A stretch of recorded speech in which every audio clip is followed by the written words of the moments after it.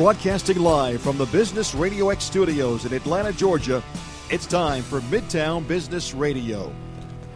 Happy Tuesday and welcome to Midtown Business Radio. I'm your host, Michael Lauer, and we've got a great show lined up for you guys.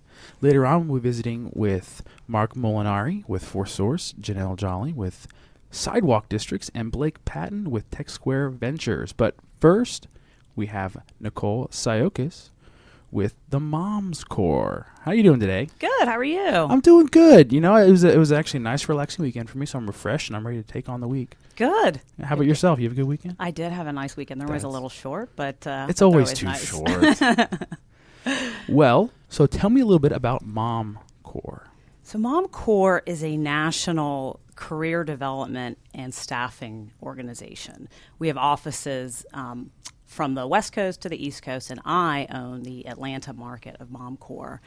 And what we do is we work kind of in twofold. We work with companies, both small companies and large companies, who have professional level, flexible positions that they need filled. We also have something called Mom Corps U, and that's YOU, and that's geared towards folks who are looking to get into the workforce or are working currently. And it offers them a variety of different programs, both like financial-based. I don't know if some of you might be familiar with Jean Chatsky. She runs our financial program. Dr. Bhatia, who's here local, she runs the Atlanta Center for Holistic Medicine, and she'll talk about health and well-being and things like that. So those are programs that we offer for candidates who, like I said, who are working currently or looking to get back into the workforce. And then we work with companies as well. So this is not just for moms, is that correct? That's a great question. We get that a lot. So the name Mom Corps would insinuate that we are only focused on moms. And truthfully, that is how we got our start. But in the 10 years that we've been in business, we've really kind of discovered that flexibility means different things to different people. So we work with plenty of moms, obviously, but we do work with plenty of dads, and we work with people who don't have children at all. So define flexibility. I know you see there's a lot of different definitions, but who would qualify for this? Anybody, really. So the way we define flexibility, we define it in terms of time, place, and duration. So, you know, time could be a modified work week. It could be part-time if that's what you're looking for. Place could be, and this is a big one here in Atlanta, obviously, is commute. We have a lot of people who come to us and say, you know, I live in Stone Mountain and I'm driving all the way to Alpharetta. I would really like to shorten my commute. So that could be the flexibility that they need. And then duration. We do a lot of work, and there's actually some Gallup information that came out, how the contract labor force is going to really grow over the next 10 years or so, and that's what we do a lot. And so in duration, we do a lot of contract work. So that could be seasonal. Tax accounting is a great example of that. And then just specific contract needs. A lot of the larger corporations that we deal with might have very project-based positions that they need filled just on a 6-month or even a 12-month term. So you do a lot of seasonal and temporary fill. Mm-hmm, is that we correct? do, yeah. And that just fits into the clientele that you have, the flexibility needs that they have, correct? That's exactly right, yeah. And like I said, I mean, it does mean different things to different people. Some people are open to full-time permanent positions, but like I said, they might want a shorter commute. But there are plenty of people out there who don't like to do the same thing every day for long periods of time. So they like contract work because they can rotate, 6-month project at one company and then go and experience something different at a completely different company. So with you guys, you have to tailor the situation based on who you're trying to fit the job for, correct? Well, so we work with companies. Those are our Okay. clients. And they come to us and they say, here's what we're looking for. And then we go and we have a pretty extensive portfolio of candidates. And then we go into our candidate database and we'll recruit and interview and find folks who meet the specific requirements of our clients, which, like I said, are the companies. So how many jobs on average do you place a year? That's a tough question, but I know it's different. It's tough because it depends on the right person for the right job. But what kind of success rate are you guys looking at? We're having really, really good success, and I think a lot of that is attributed to the fact that companies are really starting to embrace the idea of flexibility, and they're really starting to get the notion that it doesn't necessarily mean that I need to hire somebody on a part-time basis, which is what most people think of when they think of flexibility. They think of reduced hours. But we're seeing really kind of a sweeping change across companies, and it's interesting, every Labor Day we do a survey, a nationwide survey, and the most recent one that we had which was the fall of last year. About almost 65-70% of people that we surveyed said that they are starting to get flexibility in their jobs, which is great because over the last 3 years we've seen that trending up. So companies are really starting to embrace the idea of flexibility. So that might be, work from home one day and work in the office the rest of the day, or you might have a shift in hours. Maybe you come in at 9 and leave at 6 as opposed to, being in 8 and being in at 8 and typical rush hour, things like that. So because of that, notion of embracing flexibility, we've really seen a pretty good hiring trend here in Atlanta. Although I will tell you, we've really seen a pretty big growth in the contract labor force, companies hiring for very specific contract-based positions. And that's in the larger companies. In the smaller companies, what we're seeing is because we can handle all of the payroll and the taxes and all of that stuff, a lot of the smaller companies like that we will do all of that for them. So they will come and hire somebody through us on a contract basis. And when I say contract, it means because the employee would be a W-2 through MomCore. They like the fact that they just pay a weekly invoice and they don't have to handle all of the workers' comp and the insurance. Okay, so basically they hire you and you hire someone and you're a mediator through that. Exactly. Correct? Yep. That's exactly and is that, what percentage of is that happening? Is that like half and half? That do they directly hire the individual or they work through you? That's a great question. And that changes year over year, too. So it's not a consistent thing. It's just depending on what the need at the time. Right, yeah. Like last year, I think there was a lot of concerns around the healthcare initiative and what was going to happen. So we had a pretty big push, particularly the second half of the year, where companies were hiring folks on a contract basis where they were MomCore W-2 employees, and they wouldn't have to worry necessarily about any healthcare needs initially. What are the benefits for a company hiring a flexible or being flexibility friendly? What do you think? Retention's a big part of it. We've seen some pretty startling retention numbers too. The other thing is that as part of the survey that I mentioned earlier, we found that that about 60% of folks are willing to give up a portion of their salary in order to gain flexibility. So there's obviously immediate cost savings. And that magic number, by the way, is about 10% of their salary is what they're willing to forego to get flexibility. So where's the surplus here? Is it in jobs or is it in workers right now for you guys? Are you kind of finding? It's probably still in workers, but as employees are willing to embrace the idea potential of contract-based work or flexible work, and as employers are opening that as well, that's starting to decrease. But I would say at the moment it's still in employees. So do you find that employees get multiple jobs through you guys, so they'll get a contract and they'll get another contract and stay through you guys that way, or is that they common? Can if they have a skill set that's in high demand, then we do. Another great one would be like somebody who's an accountant, as an example. Accountants are notorious for working with multiple clients. So because accountants aren't necessarily needed full-time, or a bookkeeper isn't necessarily needed full-time. So, if somebody needs them 10 hours a week, they can have 3 clients, and we may be able to even place them with 3 different clients. So how hard is it to get new companies to buy into this for you guys? That's a great question. It's been pretty the concept of MomCore is a feel-good idea, so people like the idea. It's a great name. Right, exactly. It has worked in our benefit, but there are people who are the marketing guys who don't get love a check mark for that one. Exactly. So the idea of MomCore is a feel-good concept, so I think people embrace that naturally. And I think that if companies truly have a job that is flexible, they like the idea that they would come to us and that they know that our candidates really are looking for flexibility, that they aren't necessarily going to go into a job and then a month later say, okay, are you going to turn me into full-time now? Or they have to worry about that person leaving because they're only taking this part-time, let's say use part-time as an example, but a part-time job when they really are looking for full-time, and they may leave that job, in a couple of weeks or something like that. So we've had really tremendous success here in the Atlanta market, and even nationally too. We have offices. How long have you been has MomCore been in the Atlanta market? We started here in 2005. Okay, so that's quite a bit of time. Yes, yeah. And do you find that you're growing? We are. We're growing. As a corporate office, we're hiring folks to support our client demands. Are you guys flexible with your employment? We are. We most of us work virtually, which is nice. That's nice. Yeah. Yeah. It's good because we all work virtually. We can be good advisors for our clients to tell them what we do personally and how it works and things that we've learned. They can learn from our mistakes. So hopefully that's helpful information for them. Do you find that once a company staffs through you guys, that they kind of come back to you and you kind of keep them for a little bit? Knock on wood, yes, that's been the case. We hopefully, we always try to make sure that everybody has a good experience with us. But ideally, yes, they come back to us. But maintaining that client relationship is really important to you guys. It is very important. It takes work like anything, right? So it's very important for us to get feedback from our clients, what's working well, what hasn't worked well, so that we can always continue to improve and be better at what we do. Sure. So what's the greatest obstacle that you guys face as a business?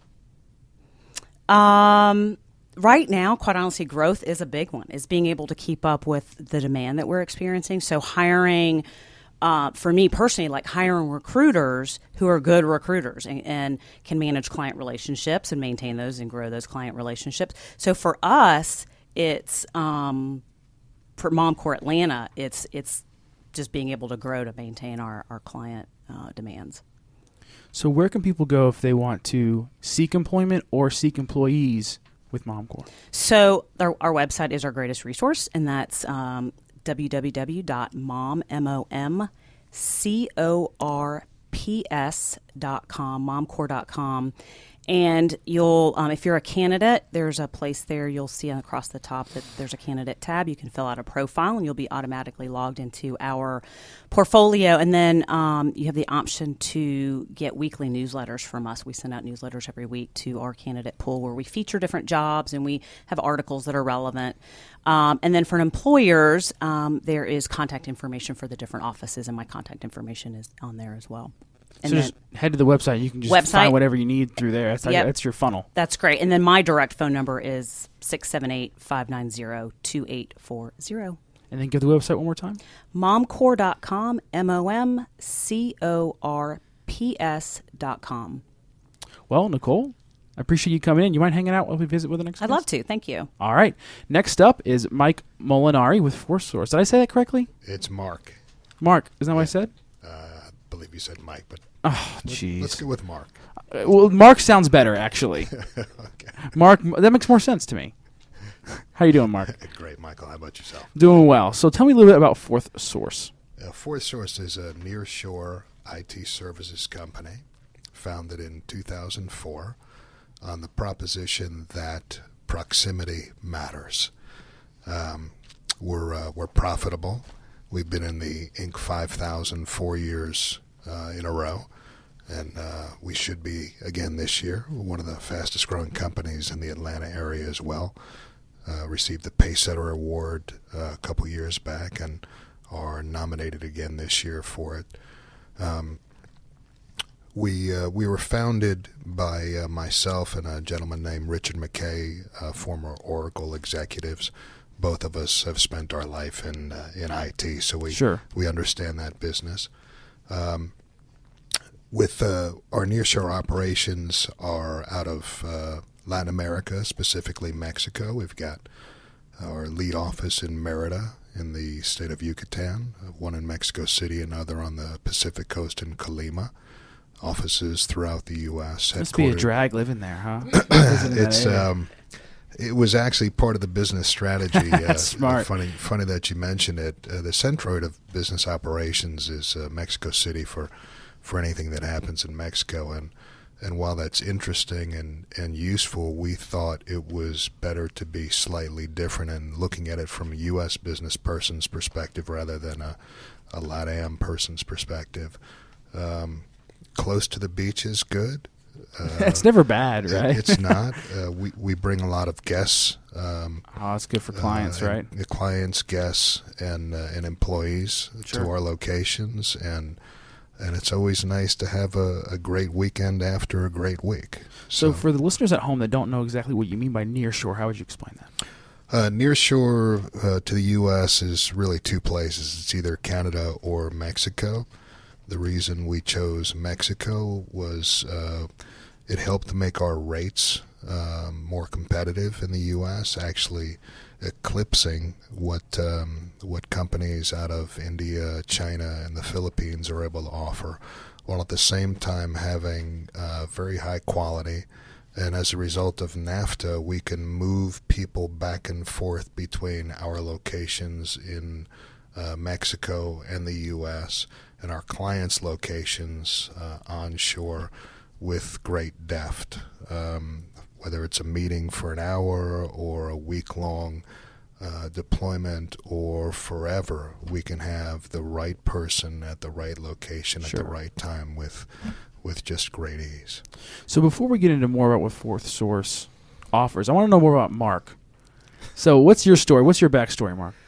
I'm an IT guy, a computer science degree, and started out doing programming, systems programming on this very esoteric operating system that no longer is of use. It might be running somewhere in DoD centers, but it's not being used anymore. And then got into leadership positions and started running cost centers and P&Ls, and worked for a software company running North America out of Cambridge, Massachusetts. Had 2 tour of duties at Oracle, running large swaths of territories in the consulting world.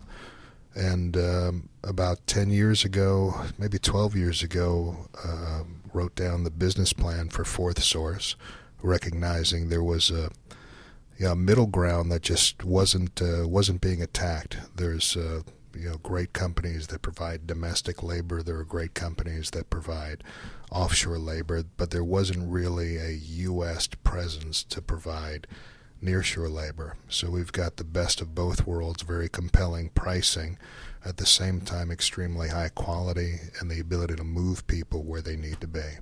So how'd you come up with the name of Fourth Source? That's an interesting one. We started out as Fourth Shift, believe it or not, and recognizing that there are 3 shifts in the U.S., 8 hours each, and we would be the 4th one. Right. Kind of a cute, clever name. We were informed by a software company shortly after we chose the name, and we was just myself and Rick at that point, that we had no funding, no capital, no clout, nothing. Right? Exactly, no juice. And there was a software company that had trademarked that name, and they sent us a cease and desist, and we ceased and desisted. But the whole time we have it in our hip pocket that we're going to grow the company, and which we have, and continue to become successful. And at some point, should we want to go back and take our name back, we will. By force, if necessary. Exactly, the old-fashioned way. So how long you mentioned that you put the business plan down 10, 12 years ago. Is that when it started? Fourth Source started as well? 2004, we had our first client engagement, and it started out with 2 people, and 2 became a handful at one client, and a handful became 10, and success continued from there with our first several clients, and we've had some clients for that duration, for over 10 years, and continually grow in number, in technologies, and in geography with our clients. They like what we do. We hire very talented, very honest, very hardworking people, and that's something that will resonate with any business over time. Well, you got to provide quality, and the way you do that is with quality people, right? Absolutely, you guys. Absolutely. The growth that we've had has been phenomenal, and we've got over 500 employees right now in our centers in Mexico and the U.S. And the thing that really drives this business for our clients is the fact that we do have this onshore U.S.-based presence that lives basically at our client sites, and the Mexican nearshore is more of an abstraction layer. Sometimes those people will be working and never meet the client. Sometimes they'll have daily interactions, but our U.S.-based presence is the face and voice and context of everything that happens, whether it's domestic or near shore. So our clients get a chance to be with the same people day in, day out, people who have the same culture, the same interests, the same everything, the same business background. So geographically, what kind of clients do you guys mostly get? It sounds like you guys appeal to a pretty wide range. Yeah, geographically, we're focusing on the U.S., although at some point it may make sense to look at Europe and Asia for clients. But the market in the U.S. is just so huge that you could spend a lifetime of being successful there. In terms of verticals, historically, since Rick and I were Oracle people, that was kind of a niche technology for us, although we've gone beyond that, embracing Microsoft and Tier 3 products. Cerner is a big one for us right now because we're focusing a lot in healthcare and life sciences. But, we're opportunistic. We think that what we have is the ability to bolt on labor in the place where it's needed, at the time where it's needed, for a very compelling price at high quality. And that's technology independent. It's geography independent. It's vertical independent. So do you guys go on site for work? Do you guys usually work from your offices? How does that? I mean, I'm totally ignorant of the technology field. So how does that usually work? It's it really depends on what our clients want. There are some clients that have a need for our people to be on site, and if that's the case, we do it. There are some clients that don't really care where the work happens, as long as the work product is what they want it to be. Then, we can take advantage of having our staff in Mexico accomplish that for a great rate. And then there are some clients and deliverables that require, sometimes touchy-feely and sometimes a remote workforce, and that's where that blended capability that we have works very well. Now, you've mentioned that you guys are growing. I know you have some exciting numbers to share. What are some of those figures you're looking at? Well, this year or last year rather, we closed the year at $25 million. This year we're looking at above $30 million. That's awesome in sales, and it's a great success story. We owe it to our clients who have had faith in us, and we've delivered very well for them. Our employees who work extremely hard for us and are very dedicated, and the backing of our management and shareholders, which make it all possible. Well, I know that the technology field, as far as employment, is there's actually a greater need for work than there are for workers right now. So how hard is it for you to find quality employees? That's been the case since the 1990s, when there's preparation for Y2K and a shortage of folks in the U.S. with IT degrees to fulfill all of that service need. And that's when the whole offshore marketplace blew up. India came online, and there have been some great success stories as a result of that, and some painful success stories as a result of that as well. But we don't have problems finding good people. They're all over the place. There's a new emergence of folks in the U.S. that are getting IT degrees. We're opening up an office in rural Louisiana, taking advantage of some incentives there, but also an abundance of labor out of local universities. And so where we can hire in the U.S., we do, and where it makes sense to hire elsewhere, we do that as well. So you just kind of look for opportunities and just execute. It's kind of what your business is just constantly doing. That's what contributes to your growth, right? Well, that's the pointy end of the spear, is being opportunistic. We do have business plans that back that up and help provide direction for us. But at the end of the day, if a client comes to us and asks for something, if it's in our sweet spot, the answer is easily yes. And if it's not in our sweet spot, we just get creative and make it happen. So how many current locations do you have? In the U.S., we've got all 4 time zones covered with offices, our project management offices, as well as sales offices. Our headquarters is in Canton. As I stated, we've got 3 offices in Mexico, and a 4th one will be coming online next quarter just outside of Cabo San Lucas. Again, going back to it's real tough, man. Going back to the premise that you can always get people to work anywhere as long as there's opportunity and chance for development and good wages. You can get people pretty much anywhere. But then having something that's a little bit more interesting and different and fun is part of what we're about, and that's been part of our success for the last 10 years and will continue to be ad infinitum. Well, it's proven that a great work environment increases productivity and it just is better all the way around. So, I mean, Cabo San Lucas sounds like a great work environment for me. So I'll be submitting a resume shortly. Great. So you mentioned that you have a sweet spot. What's some of your sweet spot for work that you guys really, really excel at as a company? Well, I guess the short answer would be our Oracle capabilities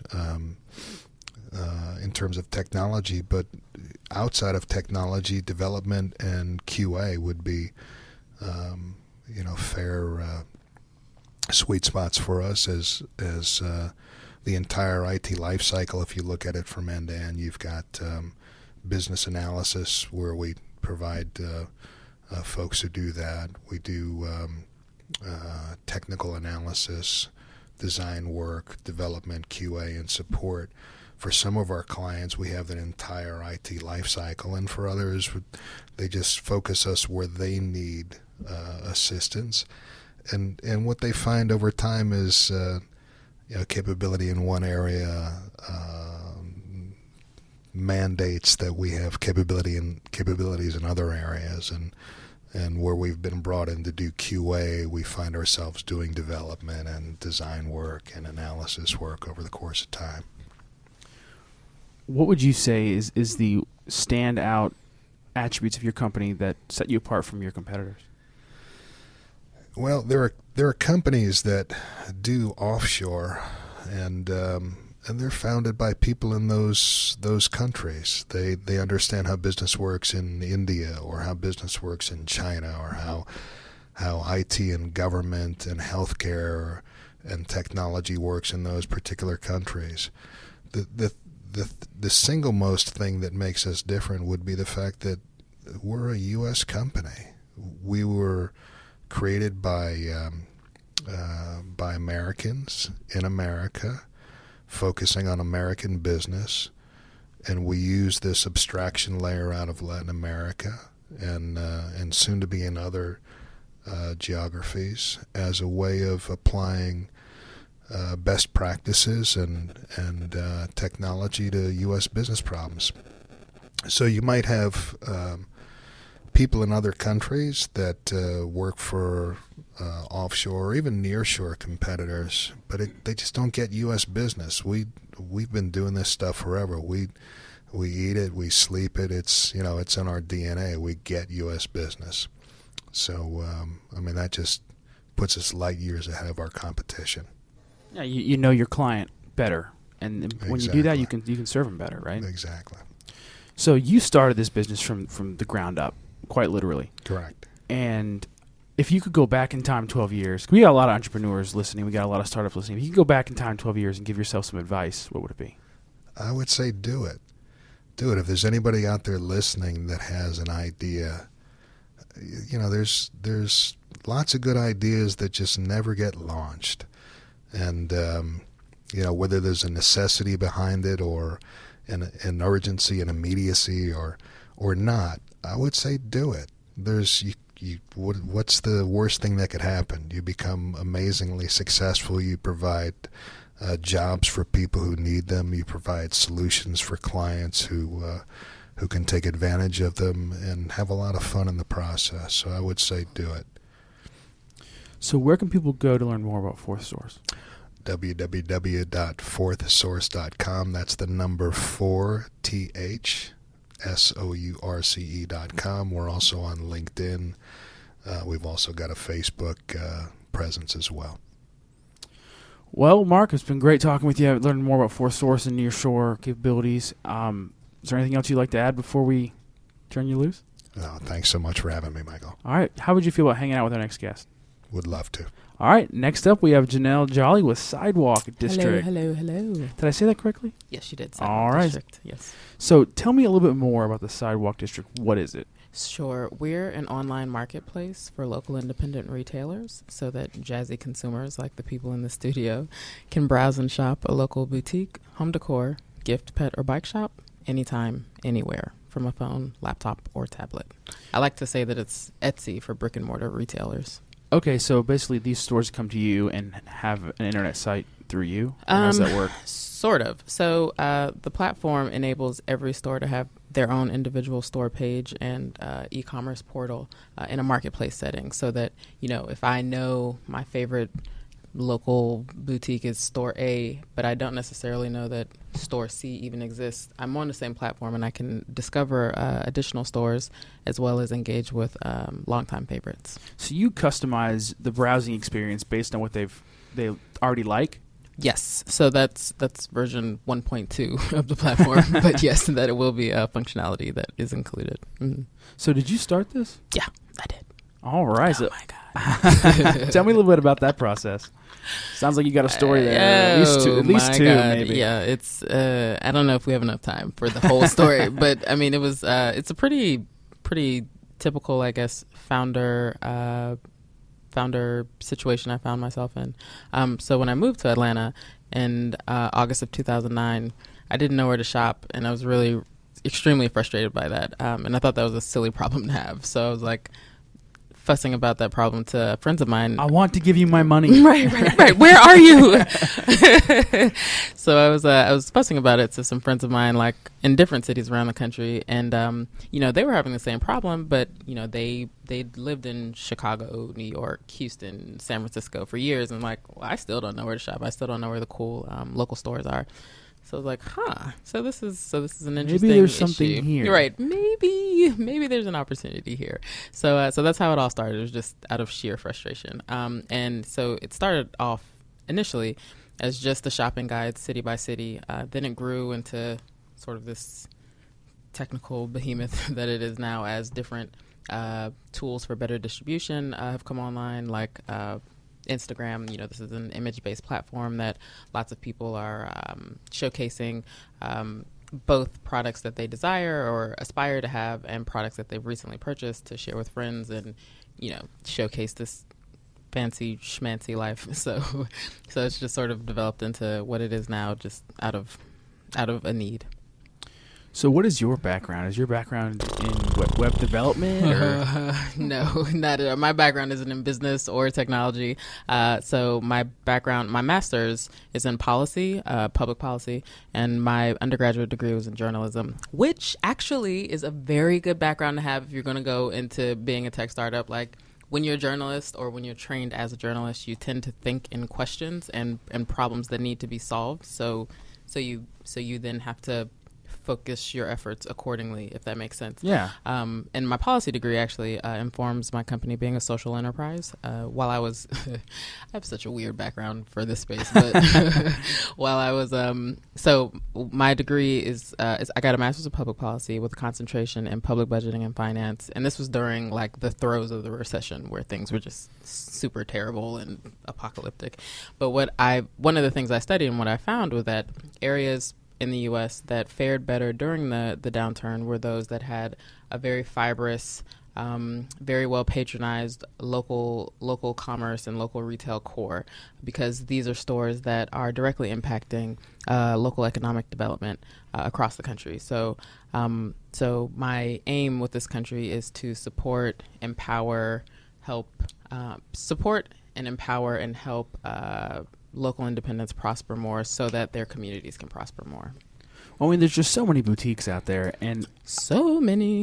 It's a huge number. Yeah. And from what I understand, I'm not a boutique guy. Mm-hmm. My fiance is, and she just tries to find all she can. I But need for her the most number. part, I need her number. We need to talk. but correct me if I'm wrong. But for the most part, it's word of mouth that you kind of get. Yeah, the scoop on right these now places. that's how you find out most of the time. I'm like, this is 2014. Like, this is the best we can do. Like, this isn't, Yeah, it's the digital age, Right, man. Like right. most of them have their own website, but maybe you can't browse their material there. Maybe they just have store So information. interesting data point. Most of them at best have a static website. So like store name, address, phone number, hours of operation. Right. But 77% of them aren't e-commerce enabled, and that's ridiculous.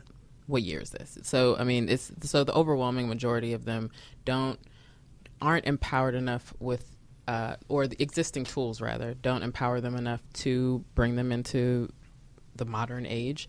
And they have they're not Walmart. They don't have $100 million budgets for e-commerce. So, they're restricted with time, they're restricted with money, and they're very restricted with technical know-how. Like this group of people. They sell shirts and boots Right. and bags, Right. and that's what they know, right? Right. At best, they're, posting on Facebook or Instagram, but they don't get into, a tight CRM operation or, e-commerce connected. Do you find that some connectivity. of them are on Etsy, and where does that fall short? So Etsy is more for independent, sort of craft makers and dealers. They don't represent they don't represent people with brick and mortar stores by and large.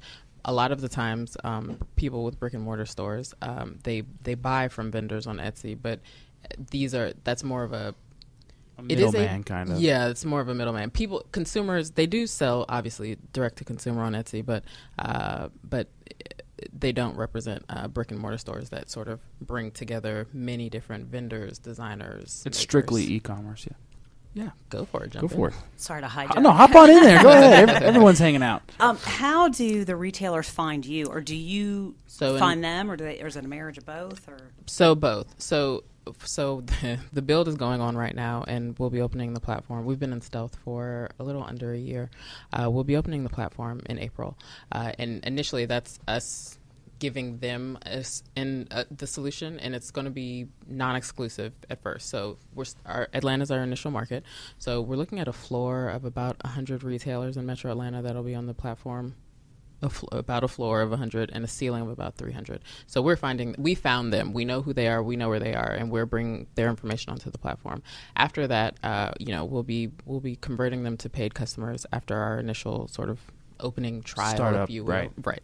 And then as we scale, it'll be a mix of both sort of push and pull sales tactics. So we bring together a database of the different retailers in the different markets, but for those that want to have or want to be featured on the platform, that proactively find us, there'll be that too. So a little bit of both, push and pull. Mm-hmm. So you're not up yet, but you will be in April. That's kind of your tentative start Yes, date. I have a meeting with my with my dev team after this, and yes, April should be when I can back off the precipice because they're getting so annoyed by me right I now. hear there's a great company that it's called Fourth Source. Yeah, and they do some stuff like that. I don't know. right. They're a nearshore company that's actually really effective. I might be sliding in my card later, but no, the guys I'm using right now, they're startup guys too here in Atlanta. Okay. Good buddies of mine. I trust them with my life, but Sure. they're so annoyed with me. I'm just like, hey, You're that client, aren't yeah. you? What's up? And they're like, Janelle, there is no update yet. Just we'll email you. I'm like, okay, fine. So, but it's fine. April though. Mhm. So, from a user standpoint, Sure. I get on there and I buy a shirt from a boutique online. Mm-hmm. How does that lead me to other places? What's the daisy chain? So our UI UX, for those that are listening that don't know what that means, just our user interface, user experience is a bit more unique than most e-commerce solutions out there. So when you go to the home, and you'll see this in April, so just hang tight.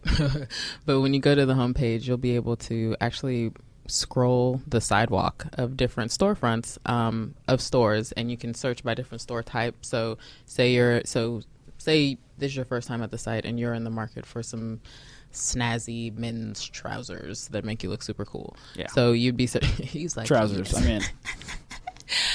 So you'd be searching for men's clothes. That'd be the category you're looking at, and when that comes up, you'd see a collection of men's stores that fit that sort of category or that search query that you're looking for.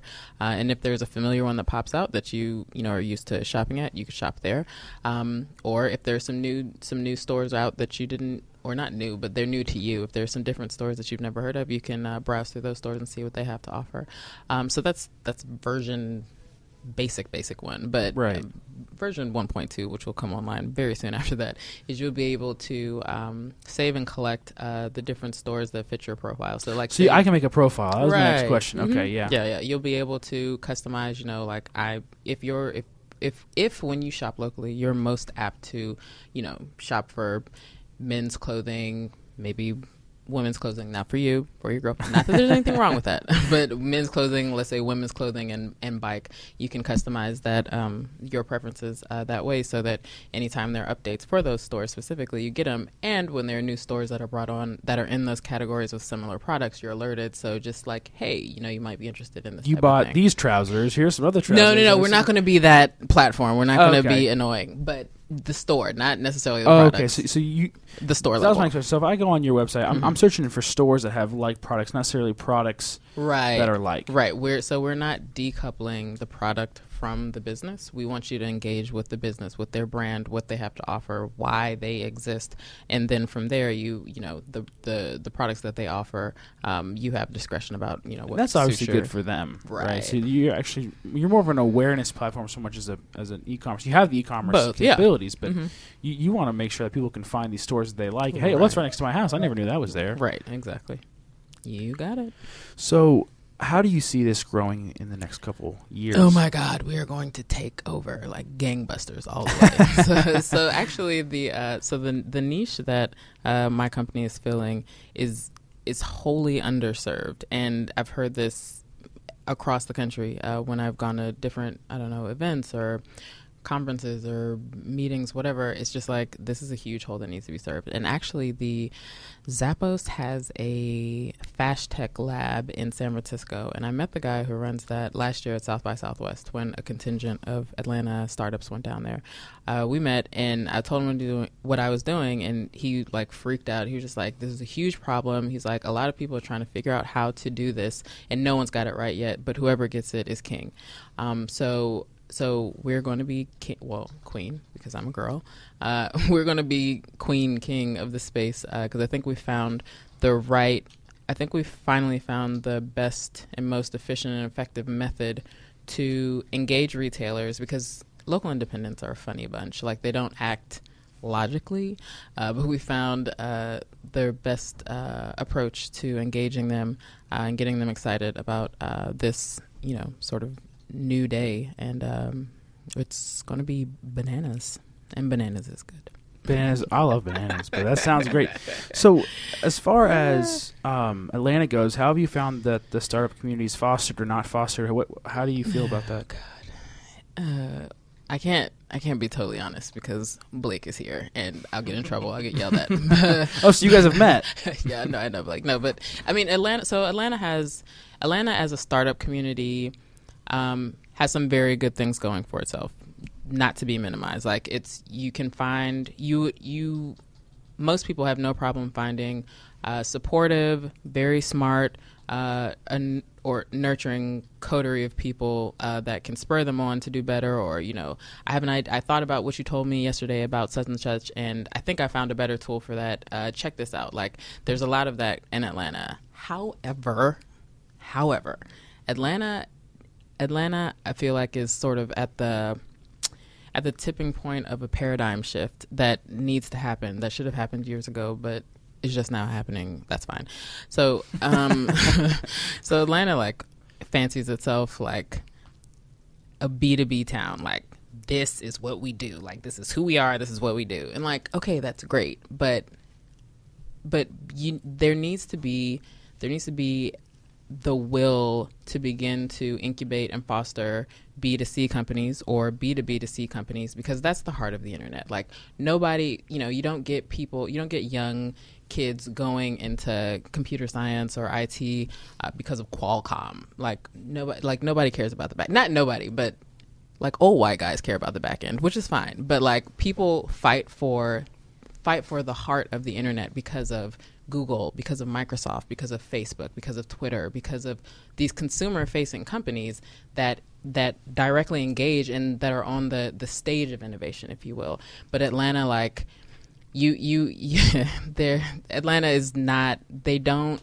embrace B2C companies. Atlanta doesn't embrace B2B2C companies. So it's really frustrating to be on that side of the fence, because it's like I go out and I talk to people, and, I tell them what I'm doing, and it's like people get frozen in the headlights and apoplectic, like, this has a consumer component. And I'm like, guys, I'm not asking you to help me clone a pterodactyl. It's still a business. Like, product, service, marketing, and look at your number. Like, it's the same. There's same elements apply, but it's just that there's a consumer facing piece of it, and this doesn't need to be, something that's so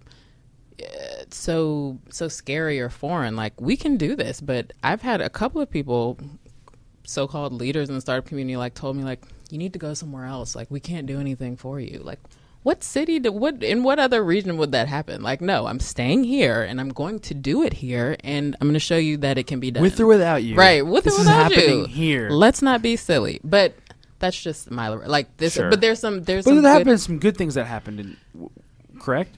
So there are some good things happening. So Michael Tavani of Scout Mob, he's actually, because Scout Mob is one of the biggest B2C sort of hits that we can tout as a city. They've done some excellent things. Very smart guys, he and Dave. But Tavani, he recently, like, it probably wasn't recent, it's just now recently becoming public, but he was at South by Southwest this year and had this huge, like, epiphany, because people don't take Atlanta seriously in other areas, or other tech hubs domestically don't take Atlanta seriously, and Atlanta doesn't even really register on their radar because we don't have any big B2C companies other than, like, Scout Mob and MailChimp to parade around as successes.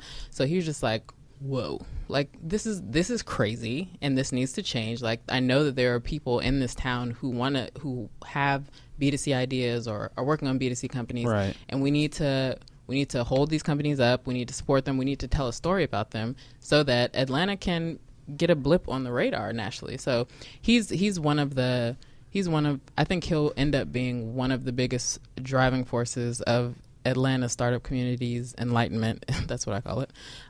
So I'm really excited about that, and they're because he's founding or starting or opening a B2C and design-based startup incubator that I think is supposed to be housed at Ponce City Market. So that'll be really cool, and that's a big deal. But like, more of that needs to happen, and I think it's tipping. It's starting to go that way. It's the pendulum's swinging. Right, but the pendulum's not swinging because the pendulum is swinging. Yes, however, the pendulum is swinging because the foot soldiers on the ground have, like, gotten sick and tired of them, just like, enough, like, we can do this, and it's going to happen, so, like, let's make it happen. So it's been like I don't know what the word is for that. It's been a revolution. Yeah, right. Sounds like it. There's anyway. A little bit of a foot soldiers. Yeah.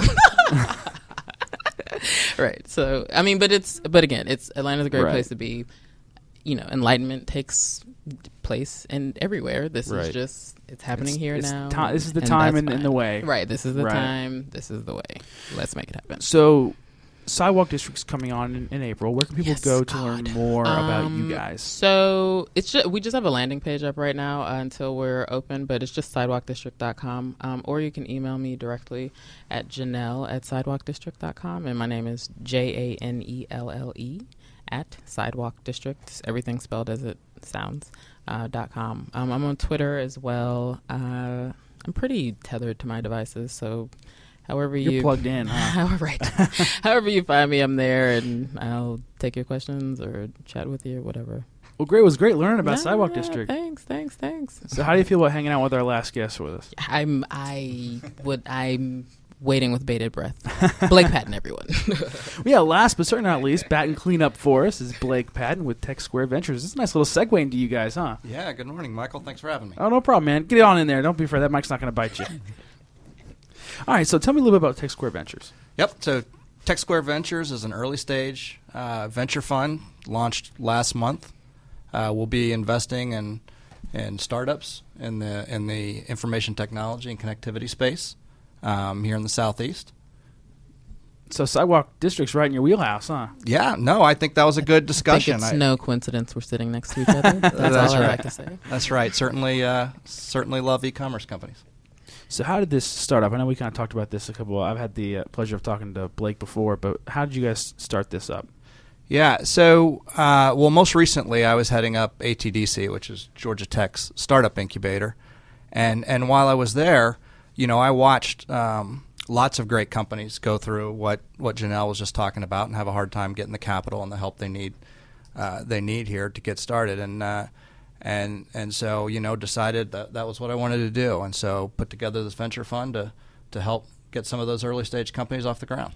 So for those folks listening at home that aren't quite up to what a venture fund is, kind of give us a little background on that. Right. Yeah. So it's probably easiest to answer that by describing it from the entrepreneur standpoint. When you start a business, you're funding it out of your savings, your credit cards. Next you kind of tap into friends and family. Hey, can I get $10? Yeah. If you're lucky, maybe a rich uncle.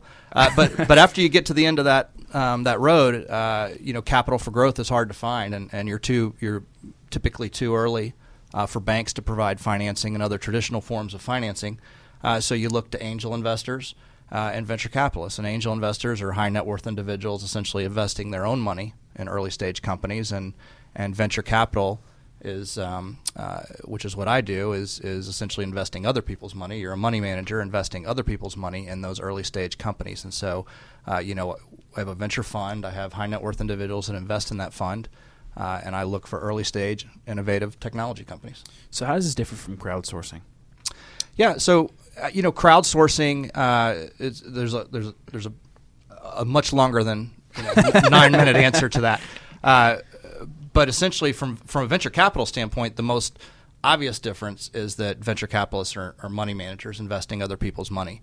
And crowdsourcing, the company is out looking for funding, and individuals are investing their own money. There's a much longer answer that's a legal answer, and that and that crowdfunding. What makes it new and unique is when you're investing in these private companies. There's laws that mean you have to be an accredited investor, and you have to meet certain financial kind of hurdles to be able to invest in these. And so what crowdsourcing is, what it started out as, is essentially a way of individuals maybe that weren't accredited to invest in companies, but do so, getting something other than equity in those companies, Sure. right? Maybe free services or something in exchange for supporting that company early on. And the much more sort of complicated answer has to do with, as a startup, your ability to pitch the company and who you can pitch it to, and advertise essentially that you're Right. trying to raise investments. So do you work more with investors finding businesses or businesses finding investors? Or is it kind of both? I mean, so I'm looking for startups to invest in. That's how I'm spending most of my time right now. I've already raised my fund. In the beginning, I spent all my time looking for investors. I have a quick question. Yeah. How big is the fund? So we've raised $10 million. Okay. Is it exclusively seed or seed and Series A? Seed and Okay. early stage, right? Oh, okay. Yeah. wow. Yeah. That's a lot of money. And you guys have only been around for how long? So we launched the fund in February, just last month. Yeah, that's a lot. That's quick, man. It's a good start. But there's a ton of opportunity here, and one of the things I would sort of add to Janelle's discussion is, when we talk about consumer-facing businesses, we've got some of the biggest consumer brands. We have the biggest consumer brand in the world, Yes. right here in Atlanta, right? Yes. So, I don't think that it's been any sort of conspiracy or desire not to fund these early stage technology B2C companies. I think it just has to do with expertise. Mark talked about as he founded his business, right? He started out by leveraging his background, and that's natural. So we're starting to get a little bit of a critical mass here in Atlanta of folks with that expertise, and looking forward. One of the reasons I'm really excited about the connectivity space, which for me means connected devices and sensors and mobility and medical devices, is that I think that will further bring Atlanta more into the B2C mix. We have all the ingredients here to be a leader in that kind of connectivity space. We're strong in mobility. We're strong Sure. in big data. And through Georgia Tech, we're very strong in sensors. So I think there's a lot of great activity, headed down the B2C path. Well, I know a lot of the folks, especially in Atlanta in the South, that have the money to invest usually got it from like real estate or something like that. So it's a mindset thing, right? And they think, I could lose all my money on this. Like, there's the 70% loss, not 100% loss, right? Yeah, we clearly have lots of wealth in Atlanta, and they're clearly investing in alternative assets. It's just they haven't been investing in venture capital, and that's starting to change. I think another kind of trend that's helping change that is, Atlanta's been a town. As you kind of heard when Janelle was talking about it, we tend to think of these other tech hubs, as having their act together. Silicon Valley, in the Northeast, Boston or Austin, Texas, and for years, one of the things they've really gotten right is their large technology companies have been big supporters of the early stage community there. What's changing now is it's not just technology companies.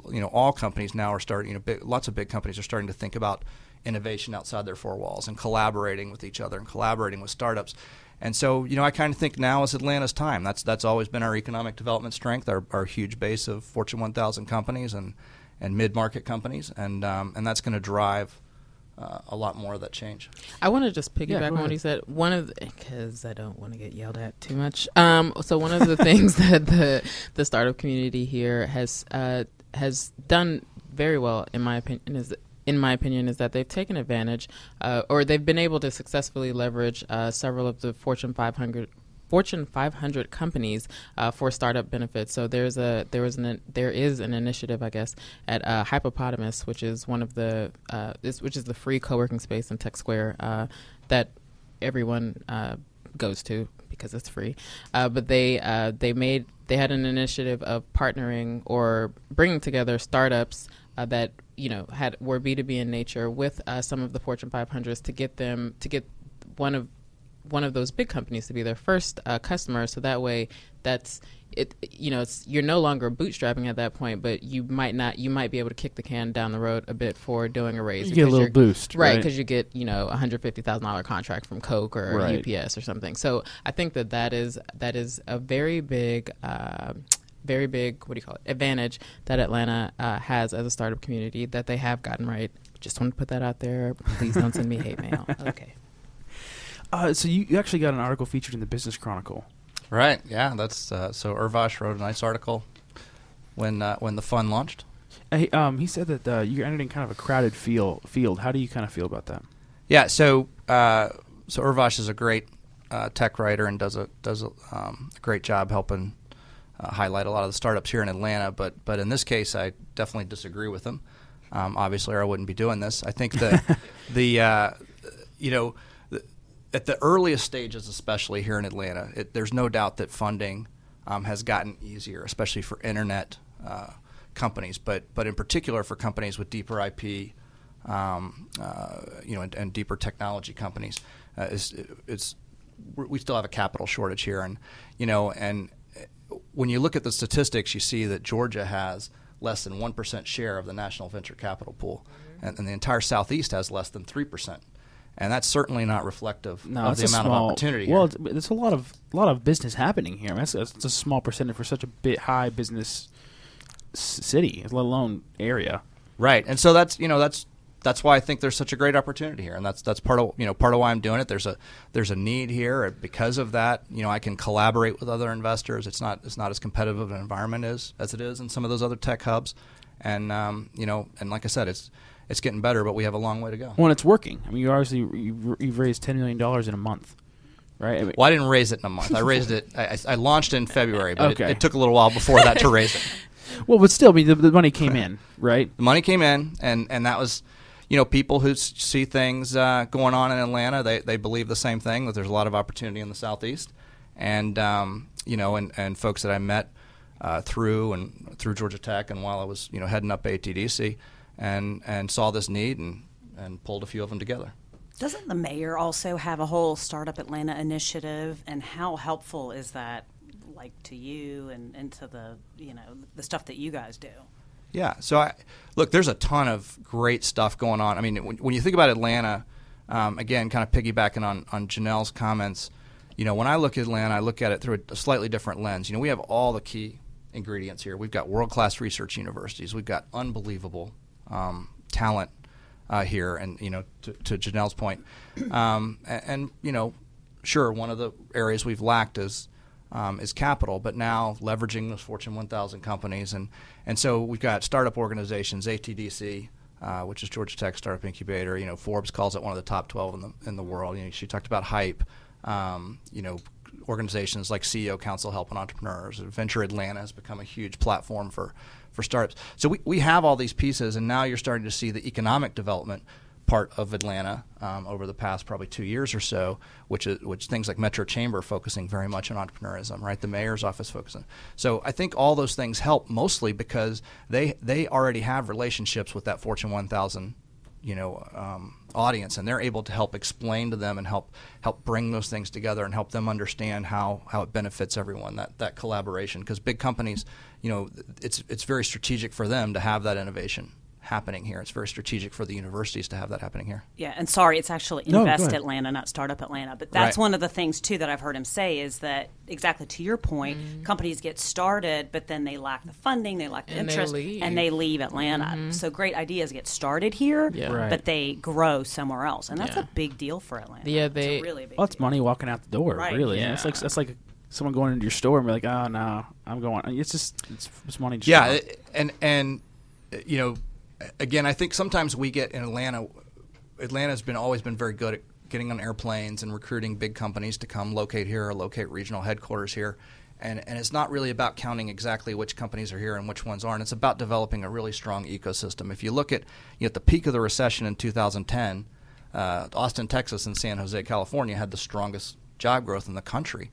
And the reason is they already had strong, developed, entrepreneurial ecosystems, and that's what drives job growth. So what gets you most excited about what you guys are doing? Yeah. Well, the most fun is I get to spend all day, every day, talking to Georgia's best and brightest entrepreneurs about just amazing ideas. One of the reasons I called it Tech Square Ventures and launched, in Tech Square here in Midtown is just all the unbelievable activity that's going on down there. It's not just the startups and the organizations we mentioned earlier. It's large companies like AT&T and Panasonic that are developing innovation centers there. It's things out of Georgia Tech like Venture Lab and IPAT and all the research base there. So the thing gets me most excited is spending time with those entrepreneurs. The sort of areas that I think are the most kind of interesting and dynamic right now is that connectivity, the connected devices, medical devices space. I think we're sort of at the beginning of an enormous amount of change over the next decade. Billions of devices that aren't connected today will become connected, and what sorts of business opportunities does that drive? I know what you're talking. I've had the privilege of coming to a few startup activities and confabs, if you will, and the people that are there, they're just brilliant and they have such great ideas. They're all passionate about it. So to work in that environment, it's got to be like fuel to the fire. I mean, there's some really intelligent people out there. It's great, and it's capital is one small part of helping them realize their dreams, and so that's fun too. But all of us have a role in helping these startups. They need people. They need capital, but they need people. They need customers, and we talked about what the Fortune 500 companies and mid-market companies here can do. And they need some degree of coaching and professional development. And we've started to have a lot of organizations like ATDC and Hypotemus and ATV and Buckhead to help provide that support and that professional development. So I'm very bullish on Atlanta and really the whole Southeast. So where do you see the tech scene in Atlanta and Tech Square Venture in 5 years from now? Yeah, well, so I think the tech scene, that's an interesting way to phrase it. So there's a much bigger focus nationally on entrepreneurism, and there's a recent study by the Kauffman Foundation that kind of drove local governments, federal government, state level governments to focus on entrepreneurism. Really that highlighted that as the source of job creation, right? Nearly, I think it was in all but 7 of the past 35 years, 100% of job growth has come from new startups.